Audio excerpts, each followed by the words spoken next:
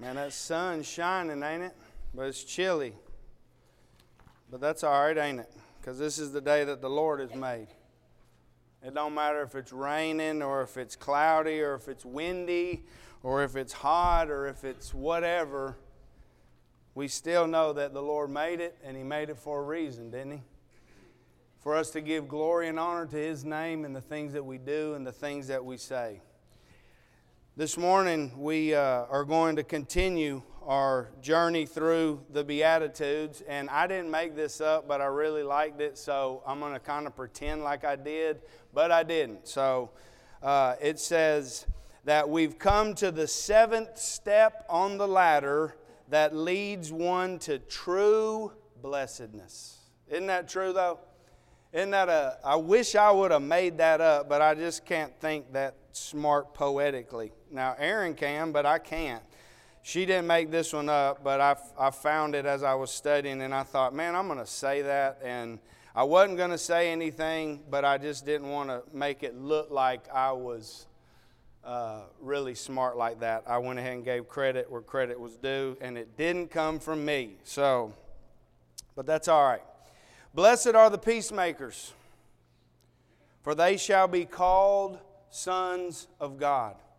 This is a really interesting study, and I hope that this morning we will really listen, and I hope that it'll bless your life, and I hope that it will change maybe some things in your life that you can make better as brothers and sisters in Christ. You know, if we had to think about the qualities of a peacemaker, we would never use characteristics like this. One who creates strife.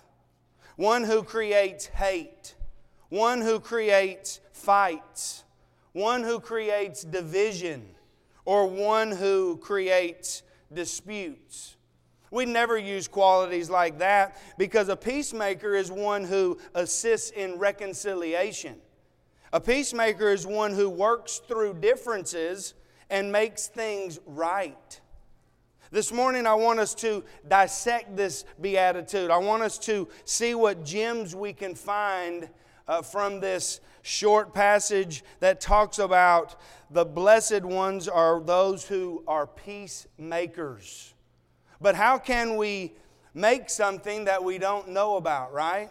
How can we be a maker of something if we don't know what we're making? The first thing to consider this morning is, what is peace? How does God see it? Not how do we see it. How does God see it? You know, some say peace is the absence of conflict. Some say that peace is the absence of strife. But is that godly peace? Is that what Jesus is talking about when He says, blessed are the peacemakers? The absence of something? No, true peace that is godly is far from the absence of something, but there is an abundance of something. This is an awesome study, and it goes deep. And I didn't get to use all of the things that I wanted to use, but if you'll start doing a study on the word peace, your life will be blessed because you will go on a journey that will take you a long time to get through. But what is that fulfillment of this peace? What helps in these times of conflict? What helps in these times of strife? Righteousness. See, Isaiah 32:17 says, the work of righteousness will be peace. And the effect of righteousness, now catch this, the work of righteousness will be peace.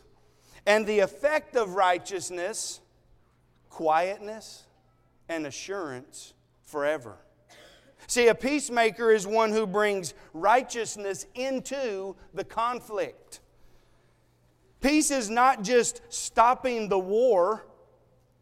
A peacemaker is one that creates the righteousness that brings the parties together in love. The Hebrew word for peace is shalom, and I've talked about it before, but it's a really cool word. You know, when a Jew would say shalom to the other person, They weren't saying that I hope you have no war or you don't have any conflict. No, they weren't saying that. It was a deeper meaning to it. It was that they desired all the righteousness that God could give them, all the goodness that the Lord would give to a person to be on them. See, the word means peace, but it means God's highest good for you. Think about that.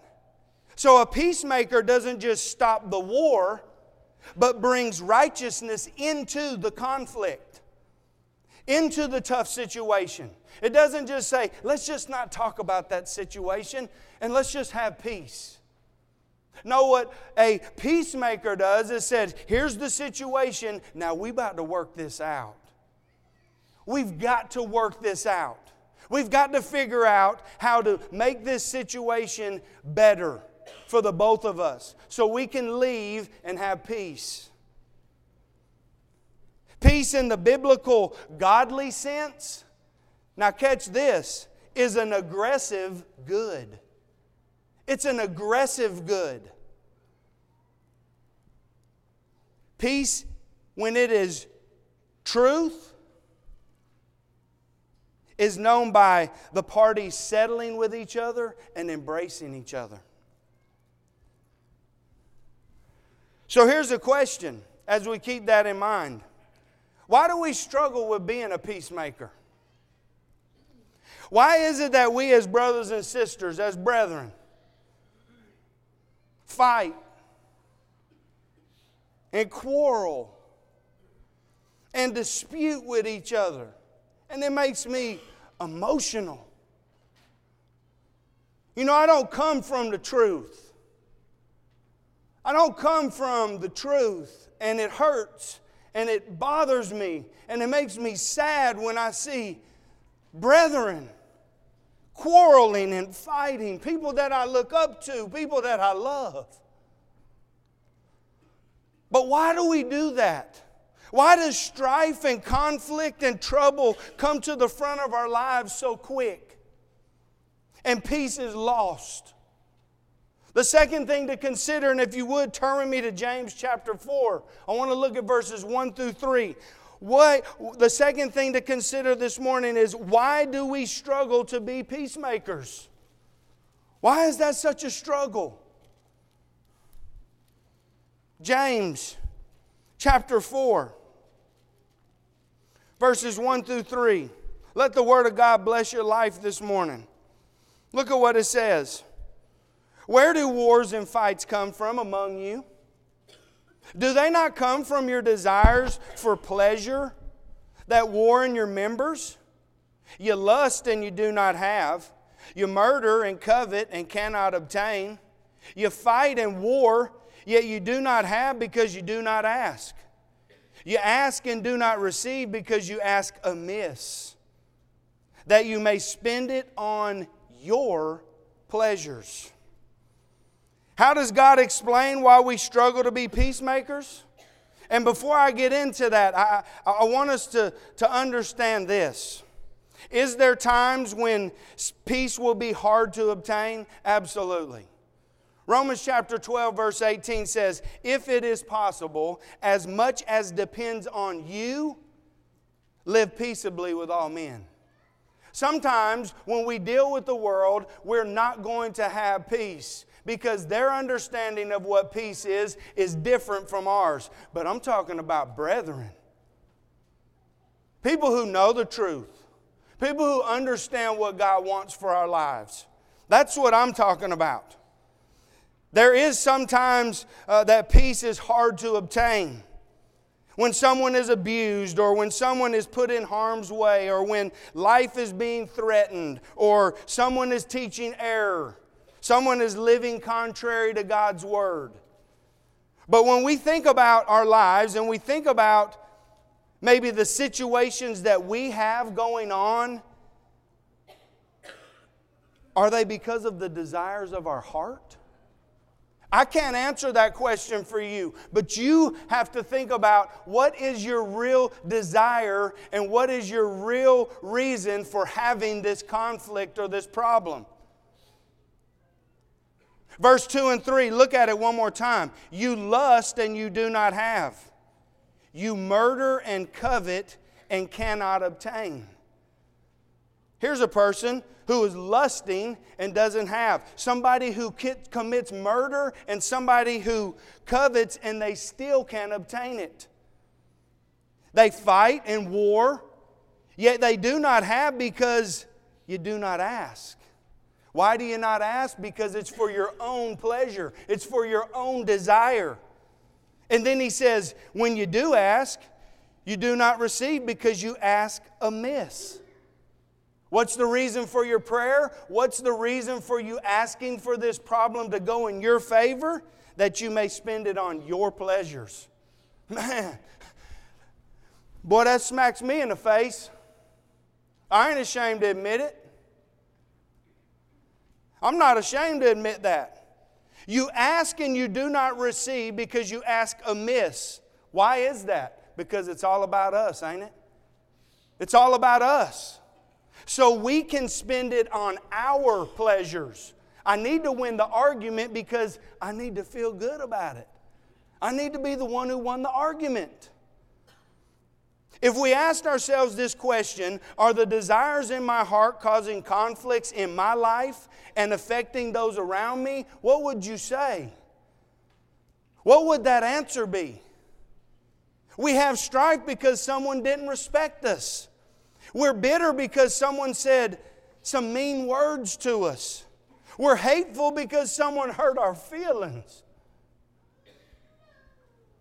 We separate ourselves from others because someone was unthoughtful toward us or uncaring or something else. And do those things hurt? Absolutely. But when we react in an ungodly manner, what have we done? We haven't brought peace. What does James say in verse 1? Where do wars and fights come from among you? Do they not come from your desires for pleasure that war in your members? It goes back to the beatitude we looked at last week, where Jesus said, "Blessed are the pure in heart." In order for us to be a peacemaker, we can't have desires that are ungodly going on in our hearts. It can't happen. It cannot be a part of who we are if we're going to be successful as a Christian. Amen? Jesus is calling for those who want to follow Him.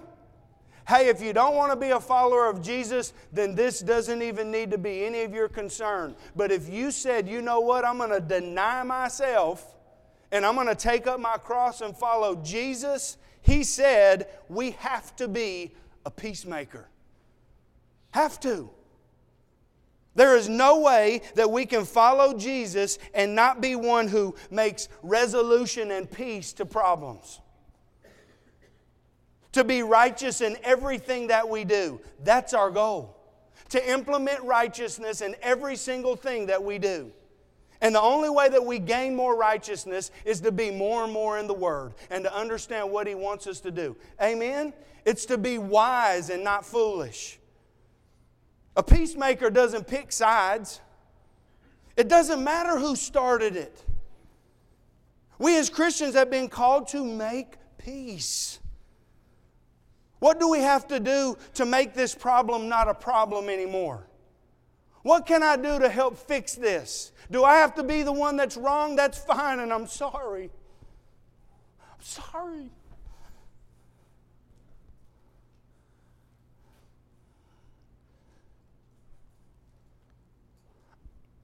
I'm sorry because I care about you. I'm sorry because I want to make it right. Because you're my brother. People are watching. I didn't belong to the truth.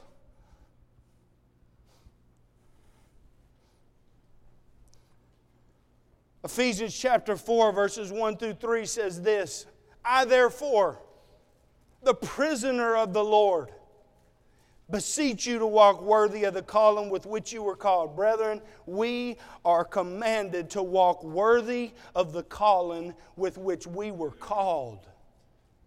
with all lowliness and gentleness, with long-suffering, bearing with one another in love. And verse 3 is crucial. If you don't catch anything else in my whole lesson, catch this verse. Endeavoring to keep the unity of the Spirit in the bond of peace. That word endeavoring is powerful. That word endeavoring means to make haste, or to give diligence, or to exert oneself. Why should we make haste to have peace? Now watch how God's Word works, brethren. Watch how this works. Why should we make haste to have peace? Because real peace, real godly peace, is the bond. It's the glue. Did you catch what he says? Endeavoring to keep the unity of the Spirit in the bond of peace. Remember Isaiah 32:17 I read earlier? The work of righteousness will be peace. And the effect of righteousness, when you put the righteousness into the situation, what does it do? It's quietness and it's assurance. See, I'm coming into the situation because I want to fix it. I'm not coming into the situation to say, let's just avoid it, and we'll just have peace. No, we're going to deal with it because I want me and you to be good, because I love you and I care about you. And I'm sorry if I've done something, but you've done something to me too. And we need to work it out. Can we work it out? I'm going to put all the things that's gone on before. I'm going to put all the tough situations. I'm going to put all the things that I've been wronged and not been treated right. I'm going to put them all to the side. And right now I'm on my knees and I'm going to say, forgive me.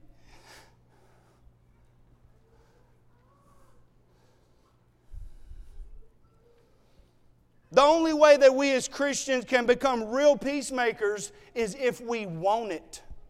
That's it. If it doesn't start in our hearts, we will never be considered a son of God. And boy, I love that thought. So the third thing to consider is becoming a peacemaker. How do we become a peacemaker?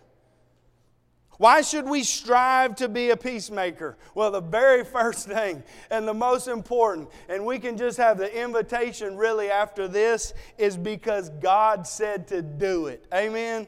That's it. God said to do it. And if that ain't big enough, we just talked about it in Proverbs class, we have missed the blessing that Jesus has done for us. Because you know what? If you was under the law of Moses and you didn't keep the law, you received no mercy. Absolutely no mercy. But because of Jesus, we receive mercy and grace in our times of struggle. We receive mercy and grace in those times when we don't even deserve it. But He also has showed us the example that He's made peace with us. Now, Colossians chapter 1, verses 19 and 20. Watch what this says, brethren. This is so encouraging. Colossians chapter 1, verses 19 and 20. Watch this. For it pleased the Father that in Him all the fullness should dwell, and by Him, Jesus, to reconcile all things to Himself. By Him. Whether things on earth or things in heaven. Having made peace through the blood of His cross. When we think about the cross, and we just did it, what was the reason? To forgive us of our sins and to be able to have peace with Him. No more enmity, no more problem, no more distance, no more gap that separates us from God. No, He made it so we could have peace. You know how it feels to have peace? You know how it feels to just have that calm feeling? Man, my dad recently bought some land right over here on the road, on A.B. Wade Road, and there's some certain spots that you go out and there's just trees, and you can stand out there, and if you're not careful, you'll just get lost in the wind blowing. You'll get lost in just the trees moving. I mean, I sat there for 15 minutes by myself, and I'm like, I just totally forgot what I was doing. I was in so much awe. I had a peaceful feeling about myself. When we think about the cross, we need to remember God wanted peace with us. He eliminated the situation. He wanted us to be good together again. When we as Christians, children of God, understand that the peace was given to us through the blood of Jesus, it should make us want to show others the same type of peace. Amen? Should that not pump you up to show somebody else that peace? God gave me peace, so I'm about to show you some peace. We about to resolve some situations. I'm about to make them right. I'm going to swallow my pride. I'm going to swallow my bitterness, and I'm going to make it what it needs to be. Romans 14:19 says, "Therefore let us pursue the things which make for peace, and the things by which one may edify another." Let us pursue the things which make for peace. Blessed are the peacemakers. When we choose to hear God, when we choose to hear the Lord and obey, we become like Him. James 3:17 through 18 says this, "But the wisdom that is from above is first pure, then peaceable, then gentle, willing to yield, full of mercy and good fruits, without partiality and without hypocrisy. Now, the fruit of righteousness is sown in peace." How do I sow righteousness? In peace. Isn't that awesome? You see all these connections happening? Righteousness is somebody who's being peaceful. And it says, "Now the fruit of righteousness is sown in peace by those who make peace." See, it goes back to the old thing from way back. You know, it was accounted to Abraham that he believed. His faith was accounted to him because he believed. Well, it wasn't just because he believed.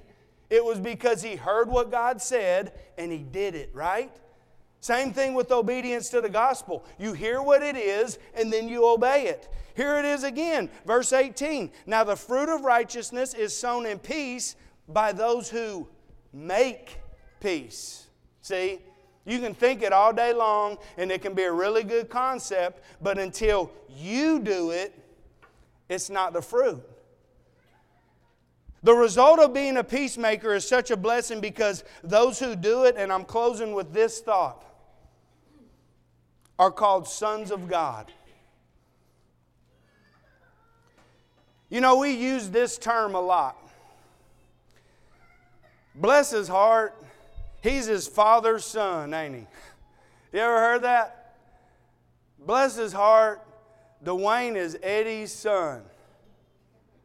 Y'all ever heard it? Well, maybe not that. Let me do another one. Bless his heart, Mickey is Danny's son, right? Why do we say that? Why do we use that? Because we're connecting a characteristic to the Father, right? Don't y'all love this connection? Oh, this is awesome. Just catch this one, brethren.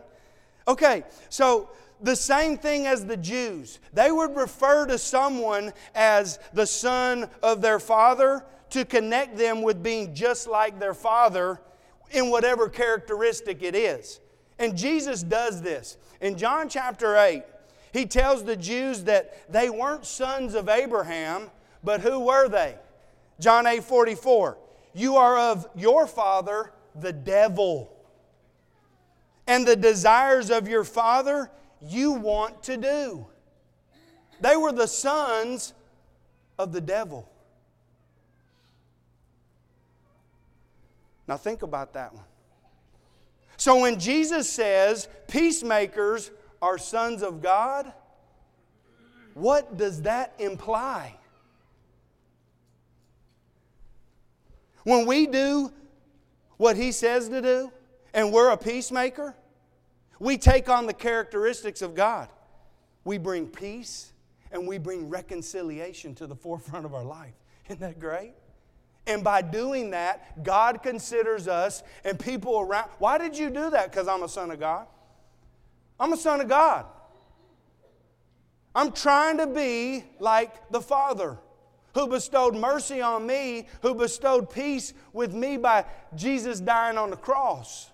So I'm going to show it in the same way. I'm going to fix this situation. I'm going to be bigger than the situation, and I'm going to solve it, even if I got to be the weaker one. As we go out into this week, let us apply the wisdom of God and not the desires and the ambitions of the flesh. They're weak. They have no substance. It's a lie. Don't let Satan trick you. Listen to what God says. Do what He tells you to do, and you'll be blessed in all that you do. Let us be as God wants us to be, like Him. Matthew 5:9 says this, "Blessed are the peacemakers, for they shall be called sons of God." What a blessing it is for me to be able to stand before you, and I thank God every day that I get to do it. And brethren, let us do like the Lord asks us to do. Let's just be obedient and just do it and take ourselves out of the picture and put Him in it and strive to do exactly what He would do, even if we don't feel like we want to. Maybe you're here today and you're struggling. Maybe you're here and you've been struggling with making peace or being a peacemaker. You can make it right. You can ask God to forgive you right in your seat. Maybe you're here and you need prayers though. Maybe you're struggling with something and you need the saints to pray for you. You can come and we'll pray with you. We'll hug on you and love on you. But maybe you're struggling in your life right now and you don't have peace. Because here's the reality. Without Jesus, there is no peace. Without Jesus, His blood and what He's done on the cross for you, without His cleansing blood, you have no peace. You have no peace in your life and you have no peace with God. Change that today. Jesus said, "He who believes and is baptized will be saved." Repent, turn from your old ways, confess His name before men. Be unashamed to say, "I'm a Christian now and I live for Jesus." And live faithfully all the days of your life. And Jesus said, if you'll do that, I'll give you a crown of life. Everlasting life with Him in heaven. Whatever you need, come right now. Together we stand and sing. Heard old story, how Savior